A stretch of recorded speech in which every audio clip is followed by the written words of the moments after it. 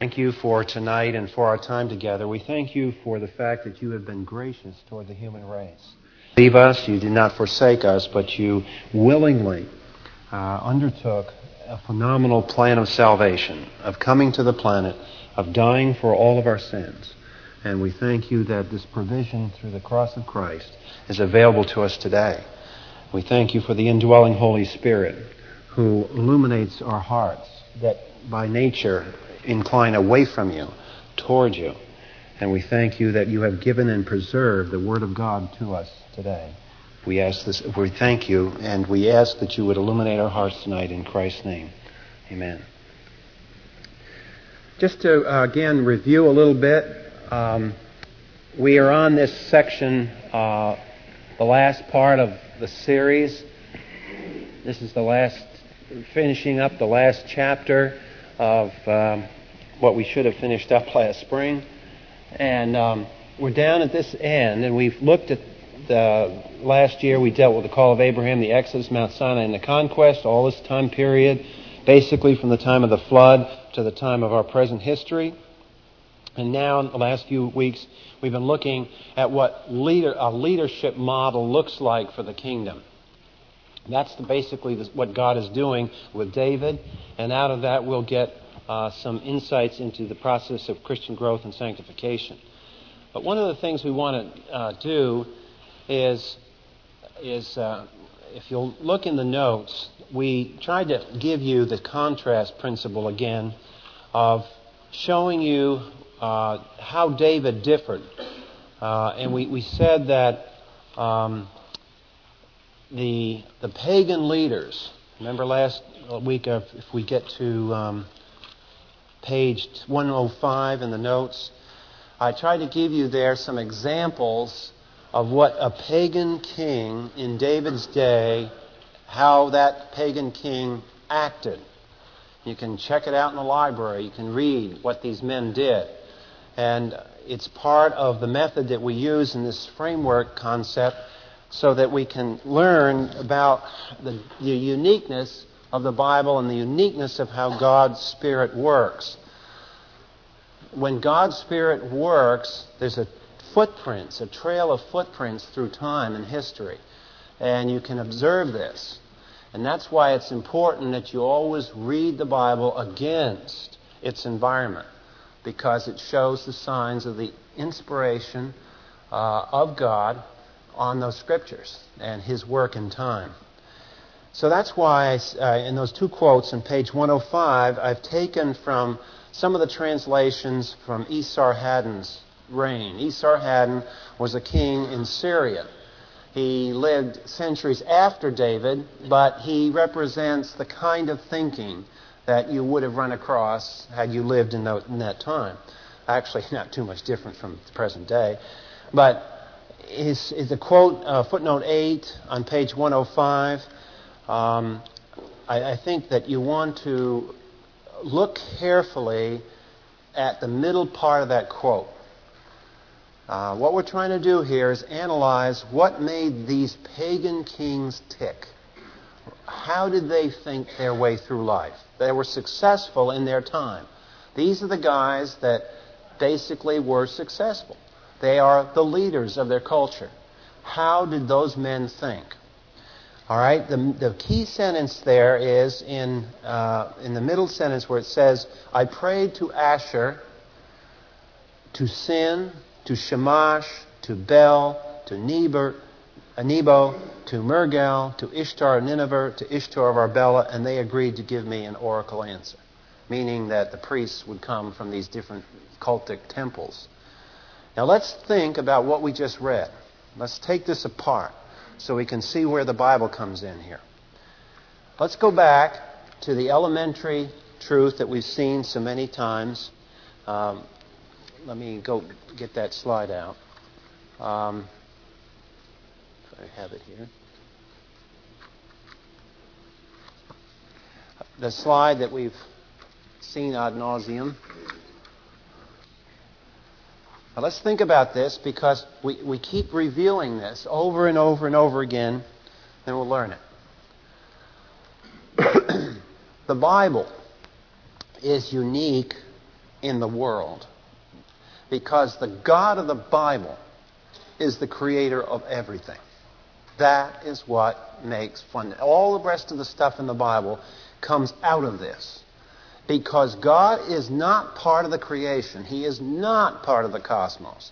He is separate from it. If the cosmos never existed, it wouldn't be at all a weakness in God. God the Father, God the Son, and God the Holy Spirit loved one another, had fellowship with one another, had perfect communion with one another. They did not need the cosmos. Now, if you go to deal with other religions, even monotheistic Islam, for example, think about it for a moment. With a solitary God like Islam, Allah has to create a universe in order to have a complement to himself and exercise one of his attributes called love. Love doesn't have an object in solitary monotheism unless the creation's there.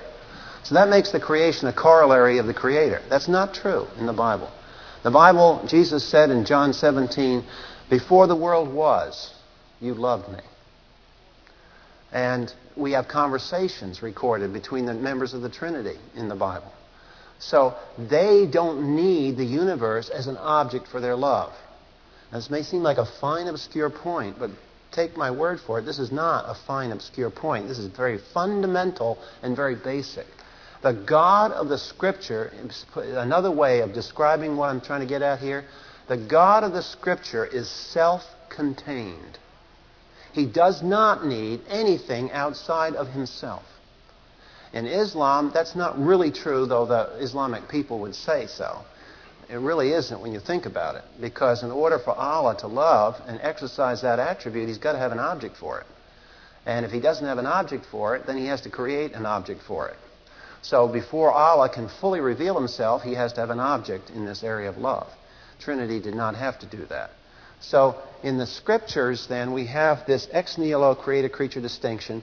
All paganism goes to this. And there's 84 versions of paganism, but it all means a continuity of being. Again, to review what we mean by that expression, it means that God, man, animals, rocks, atoms are all part of a scale.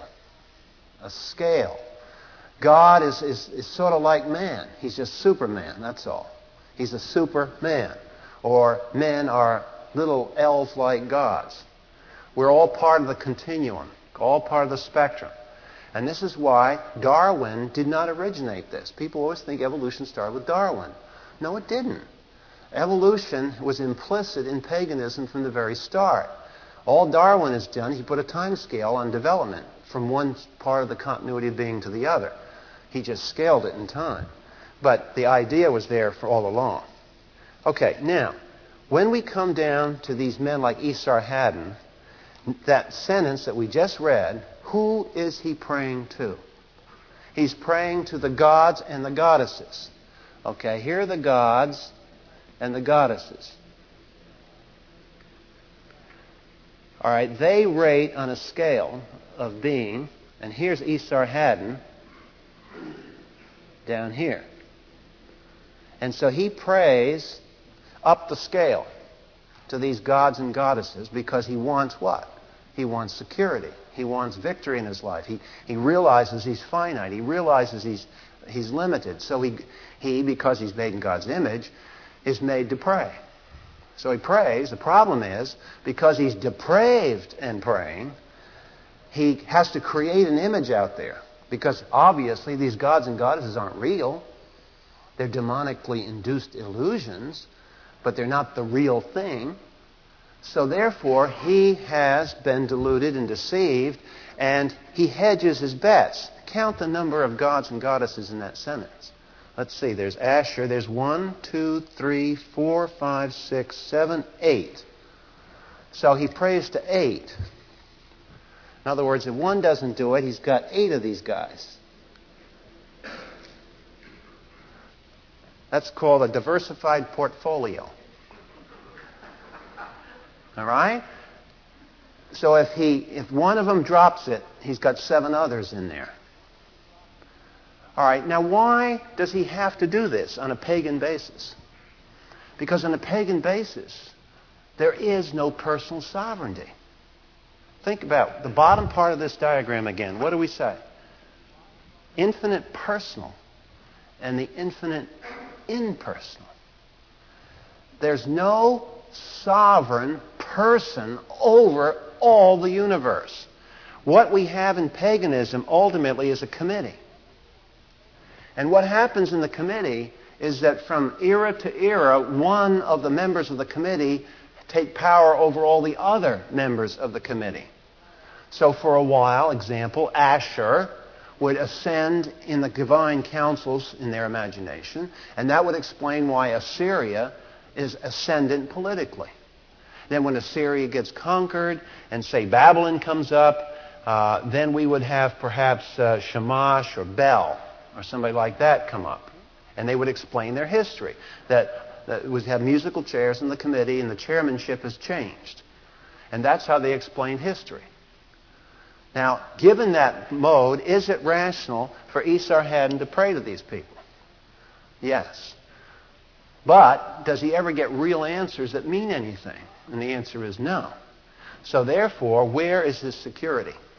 You see, it gets back to the dilemma that we showed again and again. If God is sovereign and man has choice, this choice thing is only a little finite, weak version of God's almighty sovereignty. We are made in His image, so we have a finite version of what He's like. So Esarhaddon, not knowing the real God, has no access to this. What does he have to do? He has to use this. He has to build his whole career on his finite, limited human choice. Notice the I's in all this, footnote 8 here. I became mad as a lion. I called up, notice the arrogance here. I called up the gods by clapping my hands. Now what kind of a, come on, let's have a meeting. He calls the meeting together. And all the 8 come into the meeting. Now who's controlling who here? So this is the fundamental arrogance, and why we're not doing this to pick on Esarhaddon. We're doing this to get insight into our own flesh. This, but by the grace of God, is us. This is what sin looks like. We want to run the universe, and it's going to be done our way. So out here we have, say, one of the other attributes. We won't go through them all, but here's God's omnipotence. Well, He has no access to real omnipotence, but He has access to His own political power. And so He exercises this. You see, He's building a kingdom and a leadership model on human resources. That's all a pagan can do, is he has to rely on his human attributes because he's got nothing outside of himself to depend upon. Now what we're doing in this chapter is we're contrasting that way of life with how David did it. And David did it because while David knew he had choice, he never decided absolutely that his choice was binding. He deferred to God. And last time we went to a text in the Scripture that showed how he spared Saul. So let's turn back to that text in 1 Samuel 24.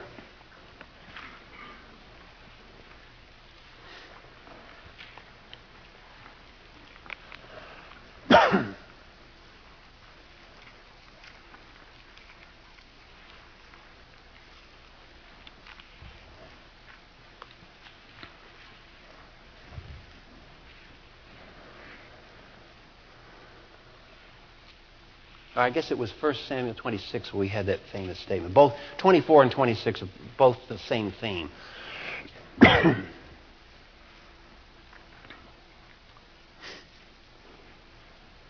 Verse 10. Now we could take dozens of verses here, but we're going to take verse 10 because verse 10 will most clearly show how David handled himself in a political situation involving life and death and political intrigue, how Esarhaddon handled himself. And from watching these two different leaders model behavior, we learned something. One was a man of faith, and the other was faithless. And faced with the same political situation, they acted completely differently. Esarhaddon, in the bottom of your notes on page 105, he says, the culpable military which had schemed to secure the sovereignty of Assyria for my brothers, I considered guilty as a collective group and meted out a grievous punishment to them. I exterminated their male descendants. Now that's the man of the flesh. In order to protect himself, because where does his security lay, by the way? Let's think about this. In the flesh, where does our security lie? With what we can do. So we're very highly protective and defensive of this. This is why the flesh can't really love anybody. Flesh is never relaxed enough to love anybody. It can't, because it's too busy protecting itself. But here's the man of faith. His security doesn't rest in himself. And so David says in verse 10, as the Lord lives, surely the Lord will strike him, or his day will come that he dies, or he will go down into battle and perish. The Lord forbid that I should stretch out my hand. In other words, I am going to turn this over to the Lord, and I'm going to leave it in his hands. And I'm going to relax. Because my security doesn't come from what I do. My security comes from what God promises. So there you have the two distinctions. I mean, it's very elementary spiritual truth, but this was a high-profile political act. So we have one dynastic ruler, the usurper, or looked upon in politics as the guy that's going to take over the throne, and he has the faith to allow himself to say, I am not going to take that throne. God promises that throne. It's going to come in his time, in his way. I could blast my way and gun my way into that throne. But the same God who has protected me against 7 attempts on my life, remember, 7 assassination attempts were tried against David. 7 in this book of Samuel. And every one of them was thwarted. And David learned the lesson. Now, wait a minute. You know, if God wanted to take me out, he could have taken me out on assassination attempt number 3. But he didn't. He protected me. Protected me number 5, number 6, number 7. So God means what he says. I will be king. But it's going to be done God's way. So that's what we're trying to get at here, is that the model of behavior between a messianic leader and a leader of the flesh. Well, there's some other things that we also want to review and to understand in this passage. And that is that something else that David's going to do, we'll get into that a little bit more in a few minutes, but I mention it now just so if you're kind of taking these in note form, you'll see.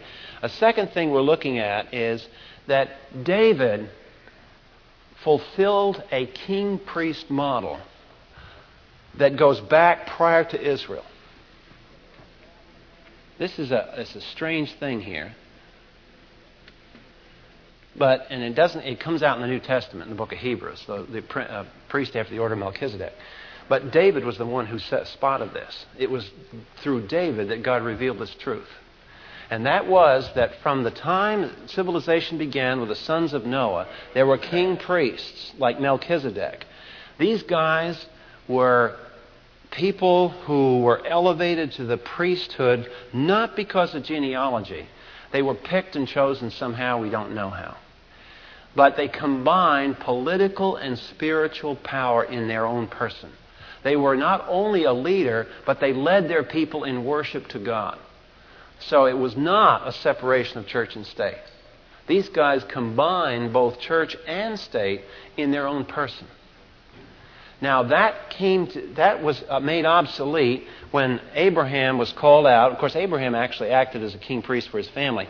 But when you have the Exodus occur, plus the law, at that point there's separation of church and state, in that the Levitical priests handle the religious affairs of the nation, and the elders and later on the king handle the political affairs of the nation. And they're not the same, and they're kept apart. In Saul, for example, what did Saul try to do when he was finally disciplined by the prophet? He was saying, at least, that he had kept all the oxen to do what? To sacrifice them. Excuse me? He's of the tribe of Benjamin. He can't go sacrificing. What tribe can go sacrificing? Levites, the Levites. They're the only tribes that are commissioned by God to be doing religious things, not Saul. Saul stepped out of his house. Saul stepped out of his tribal domain. Saul transgressed a separation of church and state. He had no business doing that. So this is kept separate, and it's part of God's diversifying to keep power splintered enough so the sin nature can't ruin it. God works that way. That's why He separates spiritual gifts. He doesn't give a lot of gifts to one person, because that gets to our heads. And then you get arrogance. And then you get all kinds of things. So He splits us up. So each one of us can do a little bit, but we can't do a lot without the other person. So this goes on down through history. But in David, we have a strange thing happen, and it's an incident that occurs in 2 Samuel 5. And at this point, David does a strange thing. And what he does, if you turn there a minute, this seems to violate the order of events, or order of the established order of separation of church and state.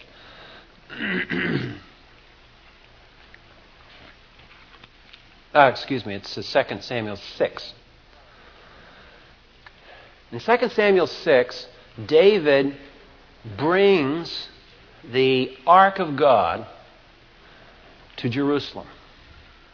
Now, the Ark of God is something that the Levites were to take care of.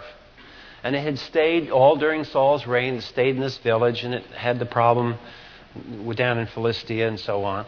And verse 12. It was told King David, saying, "The Lord has blessed the house of Obed-Edom and all that belongs to him on account of the ark of God." And David went and brought up the ark of God from the house into the city of David with gladness. This act of bringing the ark in 2 Samuel 6 from this place up to Jerusalem, that act is commemorated in many psalms. They're called the enthronement psalms that evidently were written to commemorate this action. Now, there's something that's working. I want to see how observant you are as we discuss this. Something's happening here in history. In the progress of history, God is doing a strange thing with David here. He's pushing the Mosaic law to its absolute limits. A man from the tribe of Judah is moving the ark around that was supposed to have been the prerogative of the Levites. Moreover, he is moving it to a place that was utterly non-Jewish. The city of Jerusalem was left in ruins after the conquest. It was not a Jewish city. So here David picks out a capital for his kingdom in a city not ever used before politically in Israel. This new thing, this Jerusalem place. And he brings the Ark of God up there. And he does something else. Verse 14. If you look at carefully in this verse, you'll notice he was wearing something. David was dancing before the Lord with all his might, and David was wearing a linen ephod. Now, what does that remind you of as functionally? Who wore ephods? The priests wore ephods. Now, isn't this interesting? Why isn't he being disciplined like Saul was being disciplined? We have something funny going on here. And God seems to be blessing it. And not only is God blessing it, but then we have the next incident that happens. So David and all the house of Israel bringing up the ark of the Lord with shouting and the sound of trumpet. So David was a guy that liked instrumental music. He founded the great Levitical choirs. He funded them for tremendous musical concerts in a worship service for Jehovah God. And then it happened, as the ark of the Lord came into the city of David, that Michal, the daughter of Saul, looked out of the window and saw King David leaping and dancing before the Lord, and she despised him in her heart. So they brought the ark of the Lord, they set it in its place. David offered burnt offerings and peace offerings before the Lord. Who's supposed to do offerings? Levites. We clearly have David moving into something new. Never before in Jewish history has a king ever done this. It would have been unconceivable for a person to do this. Something happened at this point in Jewish history that permitted a man from the tribe of Judah to be king. He had such powerful messianic credentials that he could pull this off without a revolt. But then we have to look, that the text reminds us it didn't go over in all quarters too carefully.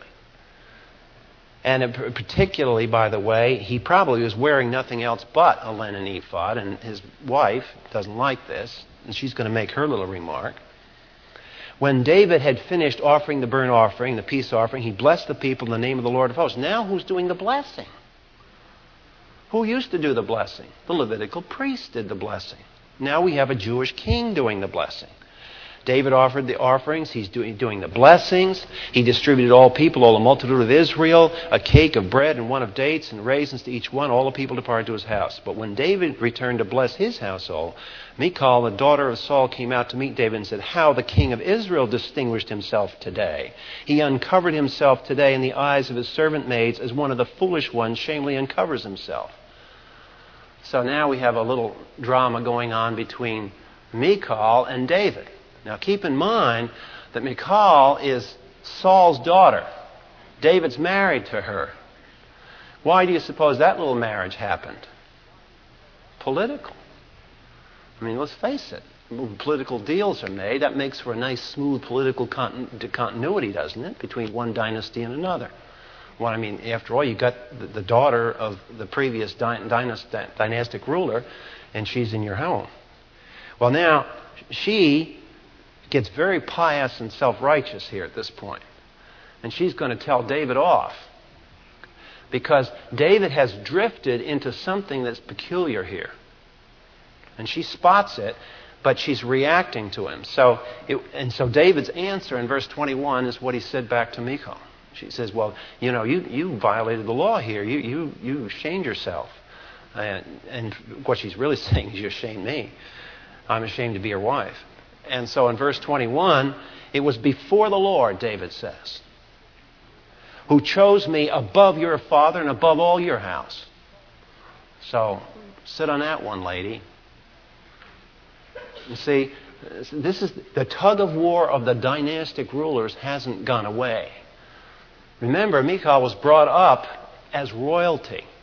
She still bears the royal allegiance to her dad and to his dynasty. So David spots that one right away. So he says, it was before the Lord, meaning I claim the authority of my relationship with the Lord. And that stands above politics. And that in particular stands above you and your father and your whole dynasty. He chose me above your father and all his house. He appointed me ruler over the people of the Lord, over Israel. Therefore, I will celebrate before the Lord, and I will be more lightly esteemed than this, and will be humble in my own eyes. But with the maids of whom you spoke, and with them I will be distinguished. And then the text concludes with a historical note.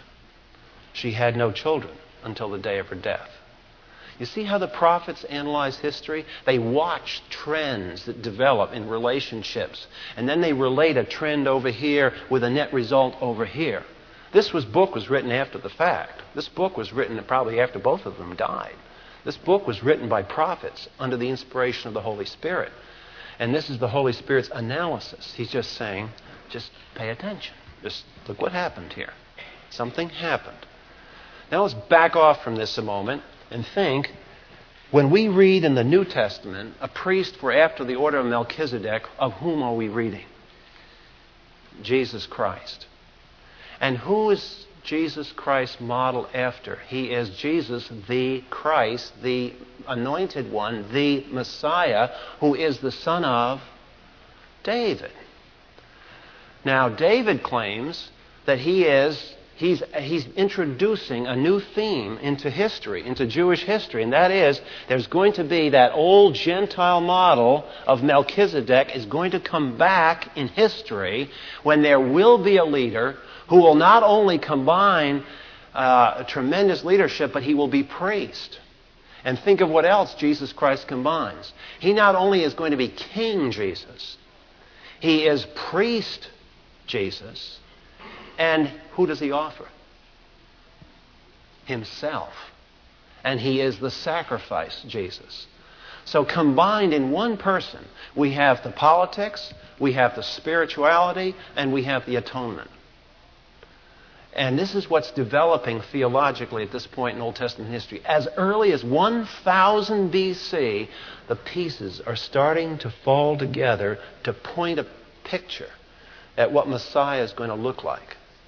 Jews had a terrible time with this. Until even Jesus' day, they thought there was going to be two Messiahs. There was going to be a suffering Messiah and a glorious Messiah. They couldn't mesh those two things together. And so they had various Messiahs.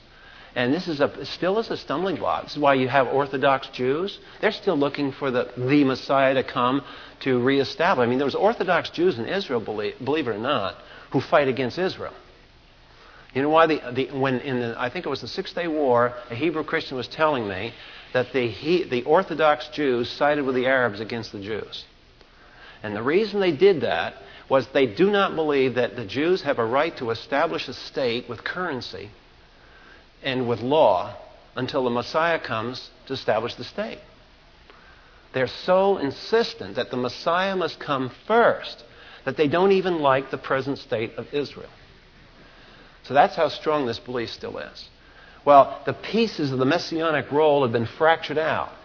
We believe, as Christians, that Jesus Christ is the Messiah. The pieces assemble in time. It's not that there's going to be a second Jesus. It's rather at this time, Jesus fills this part of the role, then comes along, and then he finishes this part of the role, and then he fixes this part of the role. Now, you have a little bit of that setting up in the book of Samuel, because what do we say? We said that you have Saul's on the throne. Saul goes on until he is declared to be the guy that's rejected. And so we said from 1 Samuel 8 to 1 Samuel 15, from 8 to 15, we have the story of Saul's rejection, and then he just peters out until he's killed at the end of the book of Samuel. David rises at chapter 16, and he's anointed, and he increases until 2 Samuel. There's a transition here. Now, I want you to think about this transition. There's a number of features that point out ahead in history. We're starting to get into prophecy now. A little bit more. As we move on to the Old Testament, we're going to get more and more into prophecy. Now, we're starting to see it set up here. This king-priest model, David fulfills. It's strange to the Old Testament ear. It's pointing forward to something. And it's pointing forward not to a Jewish priest, because the Jews didn't have king priests. It's pointing to a Gentile king-priest model. What does that mean? Worldwide rule. A worldwide ruler. And the Messiah, therefore, will not just be Messiah of the nation Israel. He will be the Messiah of the entire world. So the universal role of Christ starts ever so slightly to come into focus here. And another thing to notice in this parallel is that just as David was anointed, and what happened? Why wasn't David able to take the throne right away? What was in the way of the throne? Saul. Another dynasty was ruling. See the analogy? Jesus was anointed in the New Testament. He doesn't take the throne because why? Who is the God of this world? Okay. So and who is the God of this world that genuinely tempted him? Bow to me, and I will give you the kingdoms of the world. Jesus didn't say, no, you don't have rule of the kingdoms. Jesus didn't answer the temptation that way. He fully accepted the fact that Satan is the God of this world. That's what made it a temptation. If Satan didn't have the kingdoms, then it wasn't a temptation to Jesus. So obviously, if it was a real temptation, it must have been a genuine offer. So what did David do all during this time? He fled what? Assassination attempts. 7 of them. What corresponds to this assault today, down through history? In Jesus' life, was there attempts on his life? Sure was. And after Jesus died and went to heaven, who was it that persecuted the church that met him one day on the road to Damascus? Paul. And what did Jesus say to Paul on the road to Damascus? Saul, why do you persecute who? Me. Did Saul ever see Jesus in the flesh up to that point? No. Then how could he be persecuting Jesus? He was persecuting the church, which is the body of Jesus. So are there assaults against Jesus after Jesus rose from the dead? Obviously. The persecution of the church. And during this time, where does David go and build his army? And from what material does he build his army that will one day rule with him? Remember I said, if you read the book of Samuel, in the cave of Adullam, and all the people who were in debt, all the rejects from society, we'd say all the social scumbags show up at the cave of Adullam. It's that unlikely material that David builds the leadership core for his coming kingdom. Is there a parallel? You see how the Old Testament has a foreview of what's going on today. And if we're going to be accurate in interpretation of prophecy, we want to get the cues. These are all cues that are setting up in the text here. And we want to see these parallels. Okay, we're going to go today to 2 Samuel chapter 7 because we want to do something else. We want to get to this business of the Davidic covenant. So let's look at the Davidic covenant. Again, I'm going to use my approach of contrasting this covenant with how the pagan kings operated. Chapter 7, 2 Samuel. It came about when the king lived in his house and the Lord gave him rest on every side from all his enemies, that the king said to Nathan, "See now, I dwell in a house of cedar, but the ark of God dwells within tent curtains." And Nathan said to the king, "Go, do all that is in your mind, for the Lord is with you." Now here's an interesting, we just pause here in verse 3 and 4. This is one of those neat little places in the text. If you look very carefully, you'll see the real humanness of the Bible. That the Bible is so genuinely human. In verse 3, what is it that Nathan says? Who does he profess to have spoken in the name of? The Lord. Who is speaking to Nathan in verse 4? The Lord. And what is the Lord doing? He's correcting it. Had Nathan got a word from the Lord in verse 3? He was speaking hot air. It's just a lot of religious words. Blah, blah, Lord bless you, kind of thing. Didn't mean a thing. Just a lot of religious hot air. And then the Lord says, "Okay, now Nathan, I'm going to give you the word." And the word is, no. "Go and say to my servant David, thus saith the Lord, are you the one that should build a house for me to dwell in? For have I not dwelt in a house since the day I brought up the sons of Israel from Egypt to this day? I've been moving around in a tent, even a tabernacle. Whereof have I gone to all the sons of Israel? Did I ever speak a word with one of the tribes, which I commanded to shepherd my people, saying, Why have you not built me a house of cedar? Now therefore, thus you shall say to my servant David, Thus saith the Lord of hosts, I took you from the pasture, from following sheep, that you should be ruler over my people. I've been with you wherever you've gone. I've cut off your enemies from before you. I will make you a great name, like the names of the great men who are on the earth. I will also appoint my place for my people Israel. I'll plant them, that they may live in their own place and not be disturbed again. Even from the day that I commanded judges to be over my people, and I will give you rest from all your enemies. The Lord also declares that to you that the Lord will make a house for you. And when your days are complete and you lie down with your fathers, I will raise up your descendants who will come forth from you, and I will establish his kingdom. He will build me a house for my name, and I will establish the throne of his kingdom forever. Now, there's some language here I want you to track very carefully. This is the first time in the history of Scripture that these words are used the way they are going to be used here.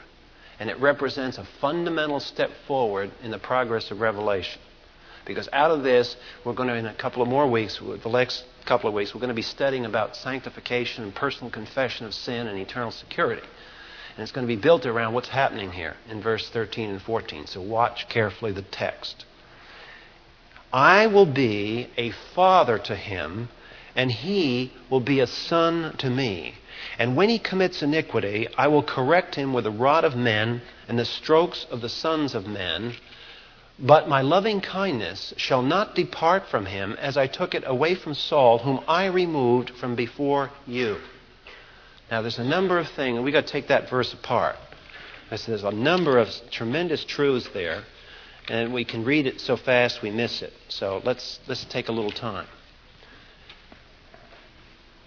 What is he introducing by way of a relationship that occurs for the first time? Remember back in the Exodus I said that Israel was looked upon as a son, that the nation had a son, but that was corporate. This is the first time we have a real father-son relationship in Scripture between God and an individual. Now God is beginning to reveal ever so more things. But in association with this father-son relationship, now I want to show you why verse 14 and 15 have to be taken together, because we live in a generation of sentimentalism. And people like to read things based on how they feel. And when they get into hard times, we fall apart because we built our lives on how we feel. And when we get in a hard time, we don't feel good. And so the whole thing is, if we built on emotion, the house of cards caves in. You can't build your life on a house of cards. You have to build your life on something that's going to be true in the bad times as well as the good times. If it isn't, it's not strong enough to trust.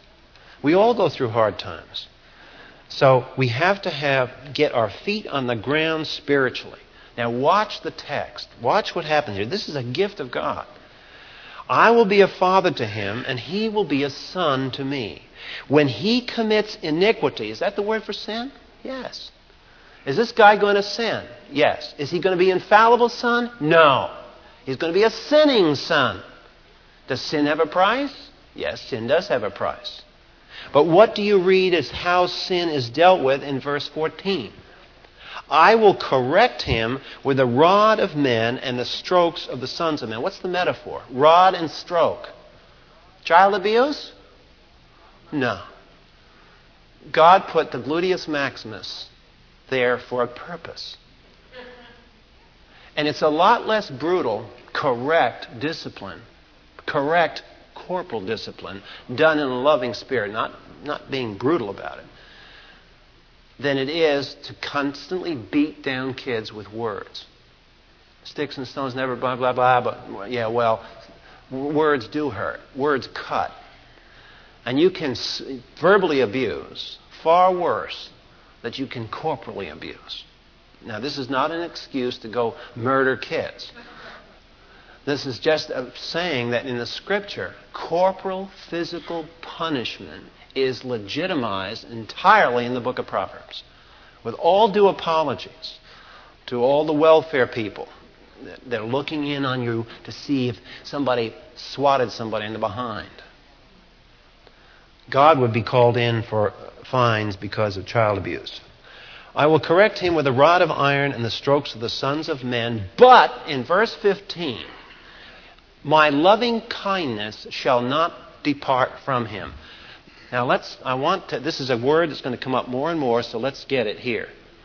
Loving kindness is almost 95% translating off a Hebrew word called chesed. Chesed is a Hebrew word that means covenant love. The Hebrew had two words for love. Ahav and chesed. And using analogy of marriage, before a couple's married, they ahav one another. After marriage, it's chesed, because after marriage there is a marital covenant established.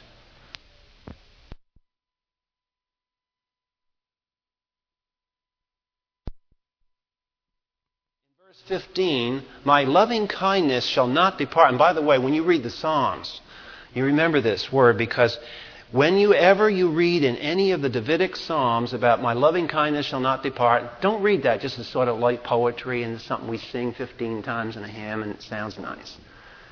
That's not what it's talking about. When you see the word loving kindness in your Bibles in the Psalm, it is talking about 2 Samuel 7, right here. It's a reference to this covenant. My loving kindness shall not depart from him as I took it away from Saul, whom I removed. Now, what did we say was the kind of kingship that Saul had established? It was a conditional kingship. So, what we're going to have now is an unconditional covenant. An unconditional covenant. That means that it is an expression of the sovereign will of God. And nothing in history is going to change it, because what is God? God is self-contained. He is not at the beck and call of anybody outside of himself. And nobody is going to tell God how to run his creation. If he says this is the way it is, then that is the way it is. Period. Over and out. So now what he's saying is, what did he do to Saul? He removed him dynastically. This is not just a rejection of Saul. It's a rejection of all of his seed. It's a rejection of Jonathan. It's a rejection of Jonathan's son. It's a rejection of all of the Saulites. But David, the loving kindness, will never depart from you.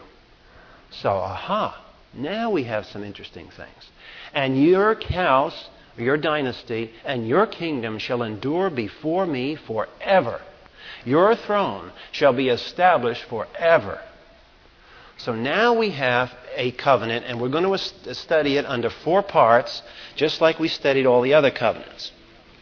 So let's look at the covenant, how we always say that the best way of studying biblical covenants is always, first of all, remember, a covenant is a contract. In the same sense that you sign a contract for your house, for your car, or for anything else. A covenant has 2 parties. 2 people come into this covenant. So we have to analyze who are the parties to this particular contract. Who are the parties? What's one of them? Who's doing the talking? God is. So God is party number 1 to this contract. Who is party number 2? Who is it made with? David and his seed. So the parties to this contract, God and David plus S. David plus his seed.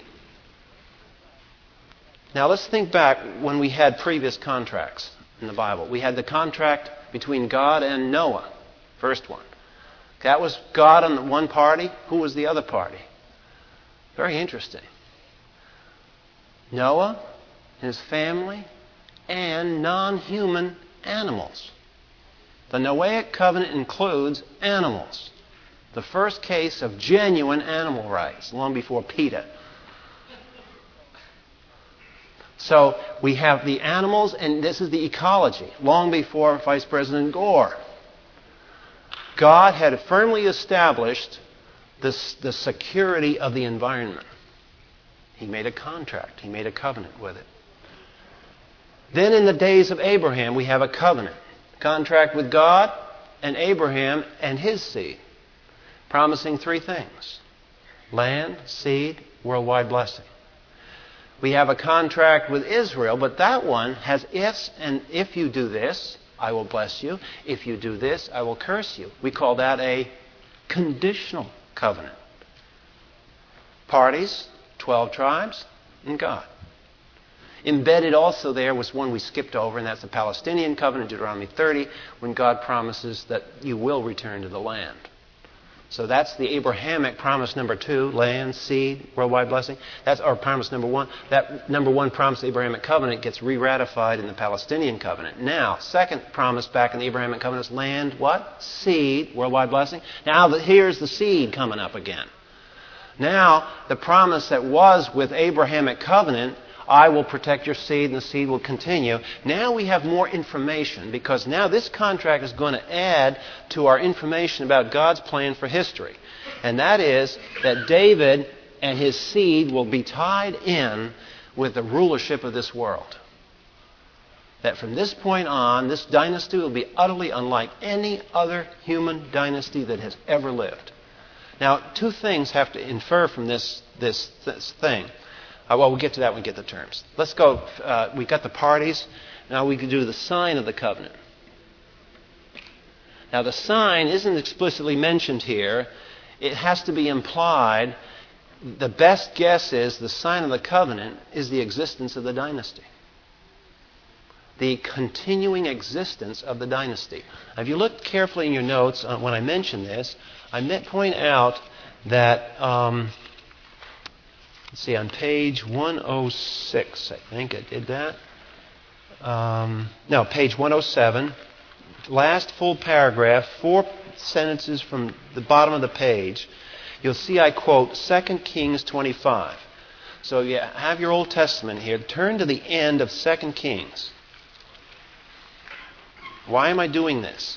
I want to show you how the thinking of this covenant shaped how Israel viewed her history. We're skipping forward by centuries. We're now looking at the history of the nation Israel after they had been defeated. A horrible time. It's awful to watch your country go down the tubes. And we probably are going to live, unfortunately, to see it for our country. But it's not pleasant to live in the generation when your country falls apart. And it wasn't a very nice experience to go through military defeat, economic destruction, and all the havoc judgments that God wreaked upon His nation. And the nation went into captivity. I mean, the foreign armies came in and they said, you, out of here. And put you in chain gang and march you hundreds of miles across the desert. Some think Psalm 119 was written during that humiliating march across the desert. Not a very nice experience. Everything is in shambles. Total political chaos. Everything lost. Fortunes lost. Land lost. Assets gone. Companies and businesses destroyed. Families wrecked. Children killed. In the middle of all this chaos, at the end of 2 Kings, notice verse 26. And then all the people, both small and great, and the captains of the forces arose and went to Egypt, for they were afraid of the Chaldeans. This is a group that's fled into Egypt. How does the 2 Kings end on what theme? And it came to about in the 37th year of the exile of Jehoiakim, king of Judah, in the 12th month, on the 27th day of the month, that Evil-Merodach, king of Babylon, in the year that he became king, released Jehoiakim, king of Judah, from prison. He spoke kindly to him, set his throne above the throne of the kings who were with him in Babylon. Jehoiakim changed his prison clothes, had his meals in the king's palace all the days of his life for his allowance, and blah, blah, blah, blah. What was chosen by the Holy Spirit as a concluding note to the existence of this nation in history? The survival of what? The Davidic dynasty. Notice he says he is a king of who? The north or the south? King of Ephraim or the king of Judah? King of Judah. Who survived this horrible catastrophe in history? David's line. And why? Because in the New Testament, what line has to be there? When the New Testament begins, what does it attach itself to? Right away. First chapter. The Son of David. The Davidic line has terminated in history, but it's fulfilled the prophecy that it shall exist forever and ever. Why? Because it terminated in an eternal person. Jesus Christ is God and Jesus Christ is man. Jesus Christ is eternal. Therefore, Jesus Christ fulfills the terms of the Davidic covenant. And this great covenant points to Jesus Christ. So let's turn back to 2 Samuel. You see, these covenant ideas underlie the structure of the Old Testament. And we have to pay attention to this underlying structure, because this underlying structure turns out to be the underlying structure of history itself. That's why the Bible is the history book. And all other histories have to sit on top of the Bible, because the Bible is the foundation for where history is going. Now, you'll notice that if this is the sign, the eternal existence of the dynasty, the eternal existence of David's seed, now we come to the terms of the covenant. And the terms of the covenant in 2 Samuel 7, as we read it over, as I list them on the bottom of page 107 on the notes, that can be summarized in 3 promises, each having a particular application of the royal family of Israel and a universal application of the royal family of the greater son. First, here's the first term of the Davidic covenant, top of page 108, with verse references. First, the king would enjoy a father-son relationship with God. A father-son relationship with God. Jesus is called the Son of God. You see, here's where it's all set up. This Psalm 2, by the way, put that in your notes if you don't already have it. It's got there in the second line. Psalm 2 is one of the great hymns of the Old Testament that introduces us to the title, the Son of God. It has to do with Jesus' kingship. The king would enjoy a father-son with a relationship with God. The king would be adopted into God's family, and later those in Christ would be called the sons of God. Why are we called that? See, there's a rich heritage behind this sons of God business. It's not a little sweet little term. This is the second legal term, or the legal provision in this contract. If the seed of David should sin, they would be chastened but never rejected. It was unconditionally elected. Those two who are electing David's son, though disciplined, are never lost. Right? Some New Testament theology coming out here. Third, David's dynasty would always be centered at the cultic city of Jerusalem in the kingdom of Israel. Similarly, those in Christ are destined to be descended at the throne of God as priests and kings forever. And the book of Revelation ends with what descending from heaven? The new Jerusalem. So from this point forward, there's a locality in the cosmos where God will meet man. It's called Jerusalem. The last element that we study in the contract structure, we've dealt with those 3 terms. Finally, the fourth element is all these biblical covenants are introduced by a sacrifice. And the strange thing is, this is the only covenant that doesn't appear to have a sacrifice with it. Now, does anybody use your religious imagination from what you know of the Word of God and suggest a solution to this dilemma? Why is the Davidic covenant lacking a sacrifice? Anybody kind of guess what might be going on here? If the Abrahamic, the Davidic, the Sinaitic, the Noahic, the New Covenant is going to come along after this one, New Covenant, talks about a sacrifice also. Where's the sacrifice? The sacrifice is the king. See, he's missing here. There's an unresolved tension that is only resolved later in the New Testament. Lo and behold, the Son of David who comes is the Lamb of God. And he turns into his own sacrifice for his own covenant.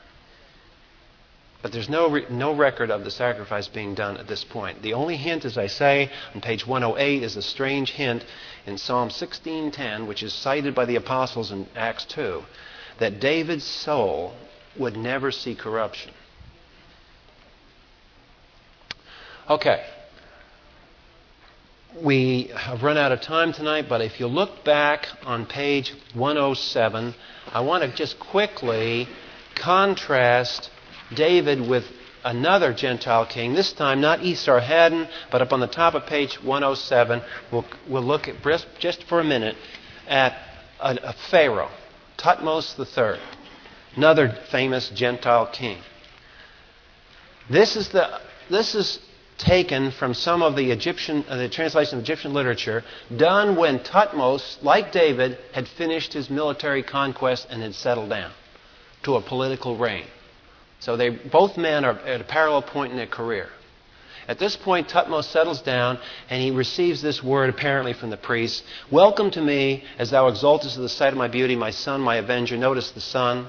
See the father-son relationship between king and God.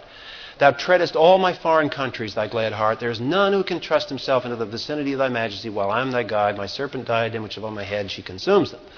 Then, after mentioning his help of Thutmose, Amun-Re turns to the matter of temple building. So the gods, meaning the priesthood that ran for the gods, when the king finished his conquest, what would the king come back to the homeland with? Booty. Guess who has to pay?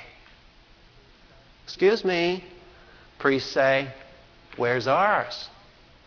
You came back with thousands and millions of dollars of confiscated property. Guess where you're going to invest it? We're going to build a new temple here.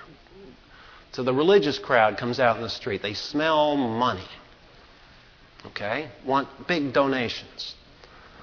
So thou hast erected my dwelling place as the work of eternity, made longer. Notice God, the Amun-Re is bragging to Thutmose. You made it longer and wider than that which had been before. Thy monuments are greater than those of any king who has been. I commanded thee to make them. I'm satisfied with them. And finally, in an interesting parallel, Amun-Re promises to Thutmose, quote, I have established thee upon the throne of Horus for millions of years that you might lead the living for eternity. How long do you suppose that the new kingdom of Egypt existed? The Thutmosian dynasty lasted only for about 200 years at most. David lived in 1000 BC. How long did his dynasty last? We have the record of the perpetuation of that dynasty all the way from 1000 BC to the time of Mary and Joseph. The dynasty lived. The dynasty survived. Now, who's promising who? You see that what's parallel here and what is at contrast here. The style of the Gentile leader is one where he does something for his God. Even his gods depend upon him. And in this case, the Thutmose gives to his God. What did you notice happen in 2 Samuel? Remember, I started off about 25 minutes ago, and I made mention of something that Nathan did when Nathan walked into David. What did Nathan say? Remember? Oh, yeah, go ahead. Customary thing. Back from war? Go ahead. Give it to God. And what did God do through Nathan? No. You're not going to give me anything. In fact, David, I'm going to give more stuff to you. I gave you your career. I gave you your anointing. I gave you military victory. I gave you this throne. And now I'm going to give you a living, eternal dynasty. Who's the God of grace? You see? See the difference in the character of the theology of paganism and the theology of Scripture. In paganism, the gods receive. In the Bible, God gives. There's the God of grace. That's the God with whom we worship. That's the God who exposes himself if you look carefully enough at history. And his promises ring true. This promise of millions of years wasn't fulfilled. This is a lie. This is a deception. This is a sweet religious deception. But God's word lives forever. It's empirically proven that the Davidic covenant through 2 Samuel 7 endured. Father, we thank you for your grace. And as we see your footprints down through the corridors of time, and we see your public, objective, historical revelation, visible to anyone willing to look at it, we cannot come away but say that only you are the sovereign one, the God who loves us, the God who outgives all of us and all other gods, who was so gracious to David, who gave an eternal dynasty to establish the great king priest to come, who one day will ascend his throne as David did his. We thank you through his name. Amen. If any of you would like to bring up topics, questions that we didn't cover, or something that maybe wasn't clear to you, or just want to ask a question about the text. Yeah. All right, Charlie. What do the Jews say about there not being a Davidic line now and not recognizing Christ?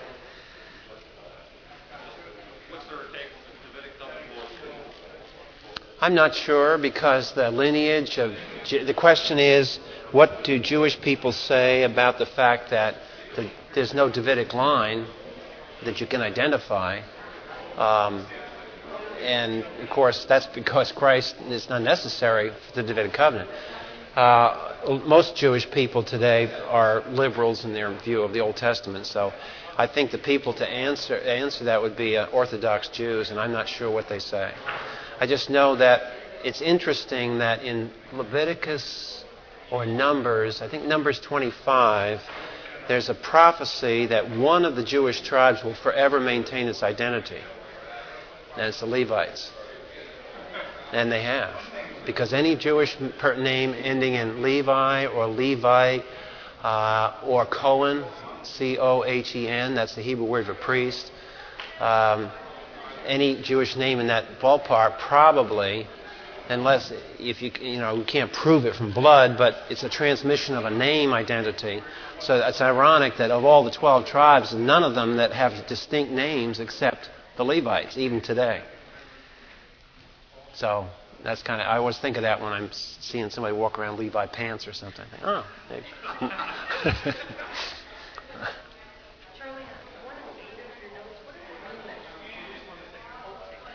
Oh, when I say Jerusalem is a cultic center, I don't mean a cult like some far-out cult like the Mormons or something like that. The way that word is used in that context, a cultic center is just a worship center. It's the center where there's public worship. It's not just, worship obviously any place, but cultic worship means that you have a temple, or you have an altar, or you have something centered that's physically obvious. So, is everybody clear on what I try to do tonight on that the covenant contrast? That the covenant form is very parallel to a lot of pagan forms. Now, even evangelical scholars kind of make it appear when you read their books that the Bible's borrowing, God accommodated himself to a prior existing structure. I prefer a different chronology, and I think Tutmos and these guys followed David, and I think it's mimicking the Davidic covenant.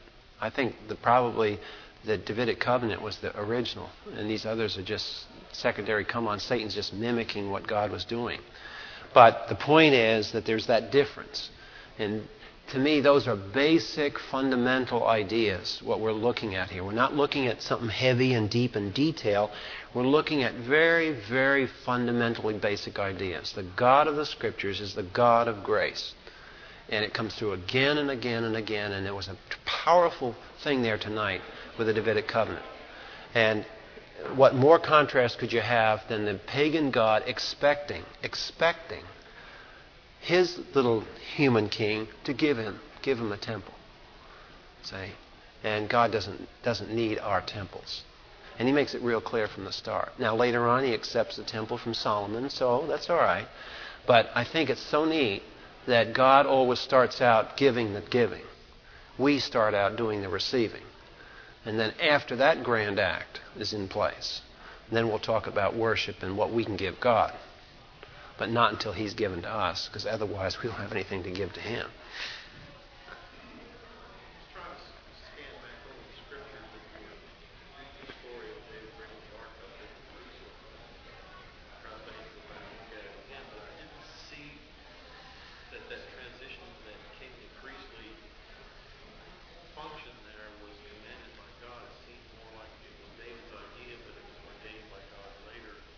Mm-hmm.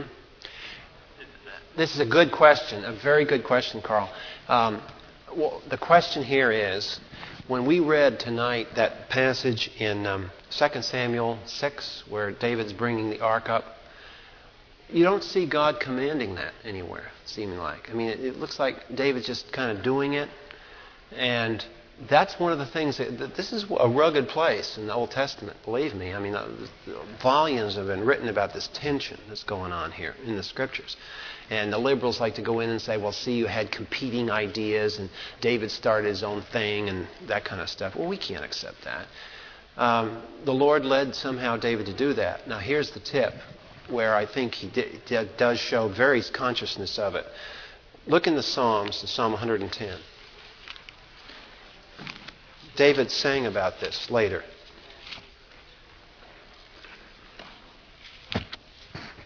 Now this psalm is loaded. This psalm is packed with stuff. And you could spend your lifetime trying to unravel this one.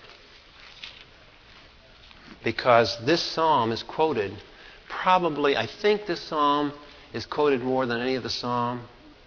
Maybe I'm wrong. But it's quoted very frequently in the New Testament. And it's quoted in very profound context, dealing with the nature and the person of Jesus Christ. Look at it. Psalm 110. Notice the language. Watch the language carefully and watch the names for God here. Every word counts. A psalm of David. So right now you know David's the author. The Lord, and do you notice in your English translation the two nouns Lord occur and they're translated differently? Notice one is capitalized. That means they're two different words. The first one is a translation of the Hebrew word Yahweh. The second one is a translation of the Hebrew word Adonai. The Lord says to my Lord. Now here's the problem. The first L-O-R-D refers to God. Now the question is, what does the second L-O-R-D refer to? It's something. It's a person. But it's superior. The person is superior to David because David is calling him Lord. But it's the Lord who's saying to that Lord, sit at my right hand until I make thine enemies a footstool for thy feet. Now, why does David say my Lord? Probably because he's looking down through the corridors of time at his own dynasty. So he's looking at his seed. So the Lord says, David in some... how this has happened, by the way.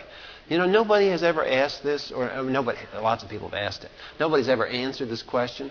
What was going on in the heads of the guys that wrote the Psalms? They had prophetic insight. In some way, the Holy Spirit put into their heads a vision of some sort. This is real vision. The Lord says to my Lord, and then this quote. This is a quote. So in this vision that David sees, he heard God speaking to this person down through the corridors of time. Sit at my right hand until I make thine enemies a footstool for thy feet. And then it says, the Lord will stretch forth thy strong scepter from Zion, that's Jerusalem, saying, rule in the midst of thine enemies. Thy people will volunteer freely in the day of thy power, in holy array from the womb of the dawn. Thy youth are to thee as a dew.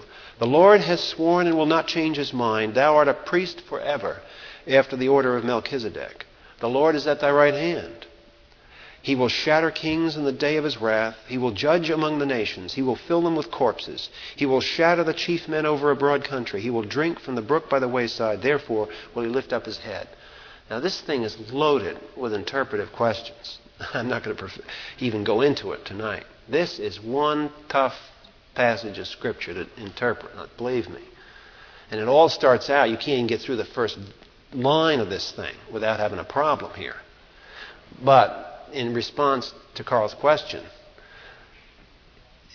this shows there's a deep theology behind what David did.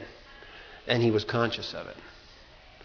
And it wasn't a random act that he just felt hokey one day and decided this would be a neat thing to do. This was deeply and profoundly related to insight as to what had happened in Jerusalem in the days of Abraham. Remember, David had access to Genesis. And David, when he was thinking and praying about where should he build his capital for his kingdom, he must have gone back to the Genesis text. And all we can infer from this is that God the Holy Spirit must have spoken to his heart.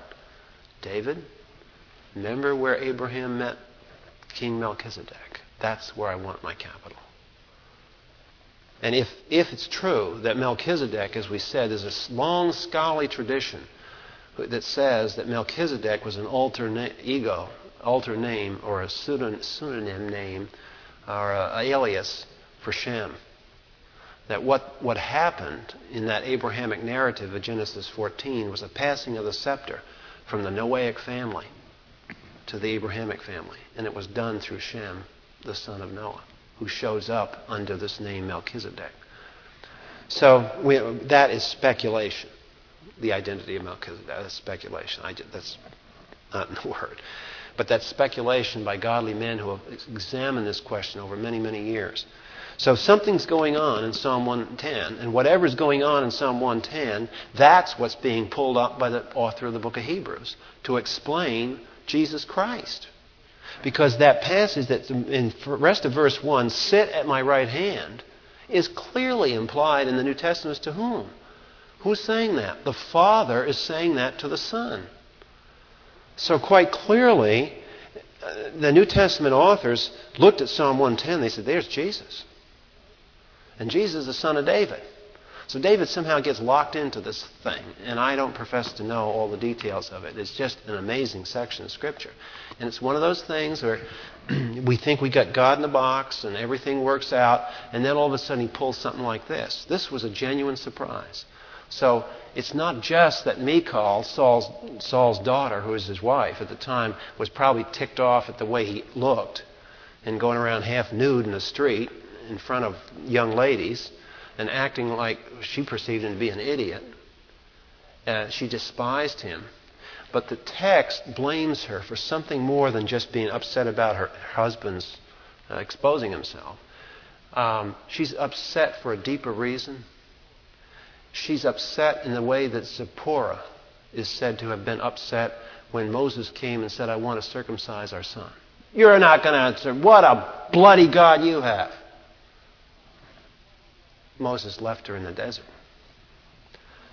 Michal does the same thing. She despises whatever the work is that God is doing in David. And that's why she's childless, not because of whatever the social problem was there. There's something going on with David. There's a strangeness to David that doesn't fit the Jewish mold. And all I can say is that's what points ahead to the fact that the son of David isn't going to exactly fit the Jewish mold either. That's why to this day Jews have a hard time with Jesus. Because just like Michal had a hard time with David. There's something about this that doesn't quite fit their understanding of the way God ought to work. Anything else? We've got to go. Okay. See you next week.